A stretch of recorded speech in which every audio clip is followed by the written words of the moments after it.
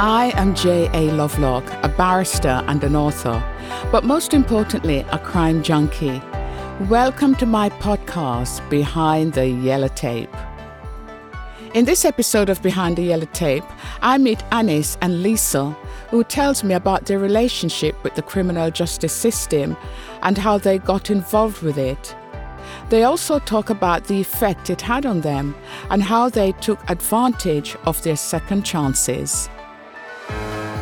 I'm an ex-offender. I received an 8-year prison sentence for drug importation in 2000. I was released on parole in 2004. As a parolee, I should have had the required support, especially with regards to my accommodation. It wasn't checked on. Upon release, I found out that it wasn't fit for a dog to live in. I stood in Margate on the 15th of December 2004 with a bag in my hand thinking, what am I going to do now? If I'd gone back to probation and said, well, my accommodation isn't fit, I could have been in breach of my licence, and I was worried about being recalled, especially as I hadn't committed a further offence. So I just remember standing there thinking, this isn't going to happen to somebody else. I mean, if this happens to a parolee, goodness knows what happens to people that are not on parole, that are on that revolving door, what we call bed and breakfast people. But how did you come by in setting up Vision Housing? Well, again, like many others, the difficulties were finding organisations that could assist you. I was more fortunate because of the Vision project at HMP Sutton Park. I'm working in the resettlement field as a serving prisoner. I was fortunate enough to know that there were organisations out here. You just had to find them. So I went along and badgered my job centre and said, I'm here, I need help. What can you do? Nothing came forward. And then there was a lady there, Elaine, in Kingston Job Centre. She told me that there was an organisation called Ecoactive Services. So I became a client of theirs on a progress to work, but it took me a long time to find them. Then after the first interview with them, they asked me to become a volunteer. And then the managing director, Amanda, put me up for some funding, and it was £1,000 to cover the whole of London for a year to house people. So it sounds as if somebody actually gave you that challenge. Yes, it was a challenge. It was, it was a maximum of £1,000. It was basically Home Office money. So why did they choose you? Well, it wasn't. I was put forward by the managing director of Ecoactive Services. She felt that I deserved a better chance. Oh, so was it for yourself to improve your own situation? No, to set up Vision Housing. To set it up. Initially it was £1,000. I was awarded £1,500, and condition of that £1,500 was I took on a volunteer and trained her up in the work that I did. They obviously saw something in you that could bring about some change. I mean, that is fantastic. Yes, it was. I came out very, very excited. Lunchtime, I must admit, I did come out and call Amanda and so I can't do this because now my mission statement was being born through because it was all run through the Centre of Public Innovations, and they supported me in the beginning. And it was, as I said, it was a maximum of £1,000. They gave me £1,500. I was absolutely ecstatic, but that was to last for a year, which obviously wasn't. But what a challenge, and I took that challenge. Somewhere before all this happened, you must have expressed some interest or some desire to see the need of ex-offenders' needs being put right. Yes, it was when you're doing a long prison sentence. The amount of people you see constantly coming back in and out. In the space of 3 months, 6 months, and if you ask them why, what's going on, it's always root is accommodation. Lack of accommodation. I mean, we used to try and do our best within the prison to ascertain, housing for women that was being released, but it just doesn't work, So I just wanted to do something. I just wanted to target the private sector. I knew that if I targeted them, it would be a success. So when you say it doesn't work, does it mean that it really needed someone on the outside to receive them when they come out, as opposed to working from the inside? Yes, well, that, but so many, there's been resettlement projects around for a very, very long time. Some do absolutely fantastic work, but one thing they don't do is give people that's on that revolving door a chance, and that is suitable, sustainable accommodation on the day of release. Now, they are able to obtain a bed and breakfast for 48 hours, but then what happens? And that is a big concern, and it's a big concern for us now that organisations are still using this. But at the end of the year, they're able to tick the right boxes because they've actually given accommodation on the day of release, which is wrong. So how many, shall we call them service users? I don't know if that's the right. Service users do you see and hopefully meet their needs? We've housed to date 196. It was just slightly over now because obviously my team manage the office for me now. So it's 196. According to our database, we have a 10% reoffending rate. National stats is between 50 and 75%. So I have been cheeky enough to ask the National Offenders Management Service to help us with an evaluation, and hopefully we can't afford it, but we're waiting at the moment because we've had to ask for a favour. So as soon as that's done, we'll know the full. But according to our stats, it's 10%. So how does this actually work in reality? I mean, someone's just been released from prison. What's next step? What happens next? Okay, well, it's no good just housing them and saying, well, okay, you have a roof, off you go. Wrong move. You then have to work with them and find out what they want. What do they want? Not what statutory bodies say this is what you must do, but what do they want? Because if you push people into employment just for the sake of it, it's not going to last. So it's a matter of finding out what they really want. What do they really want to do? And we refer, obviously, EcoActive is one of my partners. We do have a partnership, and EcoActive obviously progress to work for further education, training, and employment. So we refer them on. Are the service users referred to you, or do they just sort of turn up on your door sort of at the dead of night, knocking on your door for help? They have done. A lot of them, they're referred to us. I mean, for 2 years, as a social enterprise, we could not charge for our service. I was being blocked in every single way. Every time I turned, I was being blocked. Now, we have proved ourselves. We're an award-winning service, and organisations now pay us, from the Metropolitan Police and they are my biggest supporters. I must admit, the response I had from Merton, the PPO team, which is Persistent Prolific Offenders team, the support I had from the Metropolitan Police there has been unreal. And they were actually the ones I thought would give me a hard time. Well, I was going to say that's quite ironic, really. Yes, absolutely, yes. Because I remember that when we first received a cheque and it had the Metropolitan Police on, it was quite an achievement. And I did telephone one of the officers and say, I told you to pay me one day, and we laugh about it, And but yes, to have them supporting us for the benefit of the people that we work with has been unbelievable.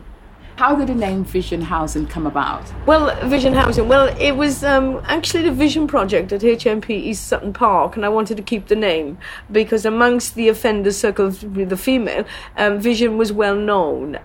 So I just added project Vision Housing, and that's what we do. That's all we do. I'm saying that it is a lot. There's a lot more than just we have to obtain landlords, we have to get them to waiver deposits, make sure all correct benefits are up in place. I mean, there's a lot of work. Yeah, it just seemed right, Vision Housing. But I don't actually believe that it states what we actually do, because we just look like another housing service, and we do so much more, so much more. I'm sure you do. Now, do you cater for both male and female, or is it just a single gender? Male and female. Male and female, yes. So it's across the board. Across the board. We currently cover the whole of South London, and we have a fantastic database of private landlords who work with us. And we have, I think it was 8, 9, if not more, one-bedroom properties. So we could house people out of prison into one-bedroom self-contained flat. How do you acquire these properties? Well, it's a matter of knocking on the doors of the landlords. I don't believe in any of my team sitting behind a desk trying to find accommodation. The only way to find accommodation is get on your feet and walk. That's the best way. That's how I found all our landlords to date. They're what you call below the wire landlords. They're social landlords. So they don't just rent out their property for a year and then when the year's up they want to sell it. They want you out. This is their business.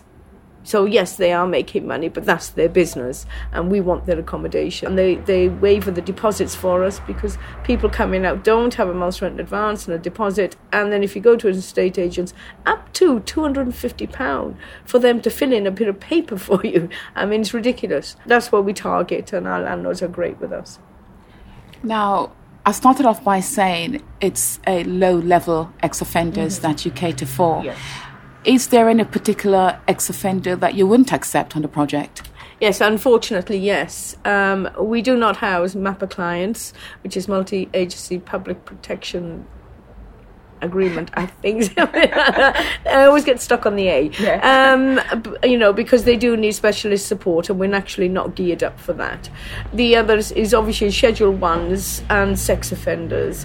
It would be impossible for us to place these securely within the community. We're not geared up for that support. And arsonists. And seriously violent offenders is also on our referral criteria. Albeit, I like to meet the clients myself, and everybody is judged on their own merit. How many staff do you have working at the Vision Project? 6. I have a team of 6 now. All doing well. And I do believe that they are also ex-offenders? Oh, yes, some of them. Yes, some of them.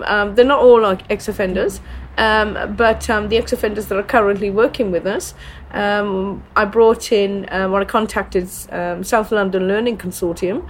They come in, we put them on MVQs. I don't want them to just do voluntary work for me. It's about gaining a qualification in order for them to progress. Either whether after the end of the course they gain employment with us or whether they go on. Either way, the fact is they've got that qualification. So as well as having somewhere to live, they can also find employment with Vision Housing? Oh, yes. I think it's great to have service user involvement. I'm very hot on service user involvement. But, I got to be careful that, not all my staff are looked at as ex-offenders because they're not all ex-offenders. We've got a good, strong team. I'm now, as I said, moving over to North London to set up the team there, albeit we are already housing there. I've been employed by Vision Housing now for approximately 2 months. My role is operations manager. I initially came in as a volunteer, which lasted a month, after which my role was reviewed and I was offered and given the opportunity to take up the role as operations manager. Primarily what Vision Housing does is will not only just house ex-offenders, but it also gives a lot of support to ex-offenders in terms of rehabilitation, employment, training, etc. So it's not a matter of just housing them, it's supporting them all the way through and working with them to improve their needs as they move on. Are you able to tell us a bit about your own background, your own experience, and how you come in contact with Vision Housing in the first place? Yeah, sure. As I said, and as you're aware, Vision Housing works with ex-offenders. I am an ex-offender. My background is HR, human resources. I worked for the same organisation for almost 17 years. I made a mistake during that period. I mean, we all make mistakes. And as a result, I have a criminal record. Now, whilst I was serving my sentence, when I was due to be released, I was referred to Vision Housing and I got in contact with Annys. It was just a matter of me picking up the phone and contacting Vision Housing. It just so happened that Annys answered the phone. I explained who I was, what my background was, and she invited me in for an interview the next day. Upon meeting her, she said most definitely there's something she can do for me in terms of employment. So I have seen the other side of Vision Housing, whereby primarily their role is to house ex-offenders. I didn't have a housing requirement, but I had a need for employment, and Annys and Vision Housing obviously saw my skills, my background, regardless of my criminal record, and I guess utilising them now. If you weren't here, where would you be, and what would you be doing? I would still be unemployed rather, at this stage. If Vision Housing, or if I didn't pick up the phone to Vision Housing and speak to Annys, I would still be unemployed. Why would you be? Because there are so many stigmas, attached to someone that has a criminal record. Although I do have a strong background in employment and in HR, it's difficult to actually gain employment, particularly as there's, the recession going on. There's millions of people unemployed. I think without the assistance or without Vision Housing actually identifying my key skills and experience and wanting to utilise those skills, I would still be unemployed if it wasn't for Vision Housing. And how has it changed your life? It has changed my life considerably. As I said, I made a mistake in my life. It was a great knock to myself, to my family. It knocked my confidence. But coming in and working alongside Annys I've regained my confidence, and I'm doing what I do best, and that's working with people. I guess my HR background for 17 years, HR is working with people. Vision Housing is all about people. So I'm doing what I do best. Vision Housing has been very successful because, as you mentioned earlier, you won an award towards the end of last year. Tell us a bit more about that. Well, we've won a couple of awards. We were shortlisted. The first year I applied for the Andy Ludlow Homeless Award, and they kind of, not being rude, but they sort of poo-pah'd us out of the running, which was acceptable because we hadn't been going very long. And at that time, the office was still the back of my car. Because initially it was about a mobile phone, the back of a car, and £59 a week, which is what I set up on. We were then shortlisted. With the following year, we applied again for the Andy Ludlow Homeless Award, and we came third. I won Social Entrepreneur Year Award in 2008, and we've just put forward again for the Social Justice Award, so we're waiting on the outcome of that. Annys, what you have done, it seems to be a great achievement. You have achieved an awful lot, and I was just thinking, it seems really strange to think it, but do you think you would have achieved what you have achieved if you hadn't been inside? No, I don't think I would have. I don't say that prison changed me, but what I would do is say prison saved my life, and the length of my sentence allowed me time to find myself again because of what I was involved in outside. It didn't change me. It just gave me the opportunity to find myself and work out where I wanted to go and what I wanted to do. The phrase comes to mind of being a model prisoner, because it sounds to me that you were quite involved even where you were inside doing your time. You didn't just do your time. You got quite involved and tried to help other people as well as yourself. Were you a model prisoner? Well, what is a model prisoner? If it's kind of, well, I suppose in one way, yes. But, I didn't have a problem with arguing with a member of staff either. So, yeah, I think I only ever had 1 or 2 adjudications whilst I was in, but then who doesn't? But, yeah, I suppose, I don't like to say model prisoner, really. I was just a prisoner, willing to argue and stand up for anybody at any time. Well, a prisoner who worked very hard on behalf of others. Well, yes, that was kind of in my nature, I sound like a right wuss now, but if I'm able to assist and somebody needs our help, then somebody should be there for them. It's been too long since people have been coming out of prison, going to the council, they're deemed single homeless non-priority, and then left to their own devices. So even if they have worked hard in prison and want a chance, the fact that they have to go back to what they know because they're not given any help is huge, because they say, okay, they need a bed to sleep in, and they'll go and ask a friend, start sofa surfing, back onto drugs, back in prison. That's right, the whole cycle begins all over again. Absolutely, yeah. And that's what Vision Housing is here for, to assist in reducing the risk. We can't stop offending, goodness, no, we're not that good. But what we can do, and what we do is reduce the risk of reoffending. Thanks for listening. I am J.A. Lovelock. Join us next time as we go behind the yellow tape and catch up with more episodes at btytpodcast.com.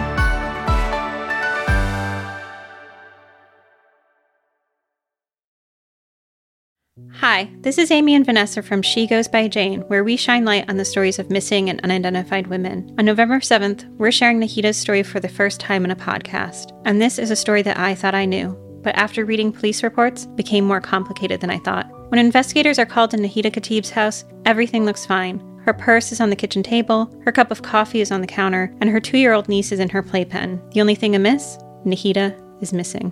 Every week we feature a poem written in honor of the person we're talking about. This week we're joined by one of our favorite actresses. You might know her from Sister Act or King of the Hill or The Descendants. But if you're like us, you'll know her from Hocus Pocus. She's the much beloved Kathy Najimy. Join us November 7th to hear Nahida's story.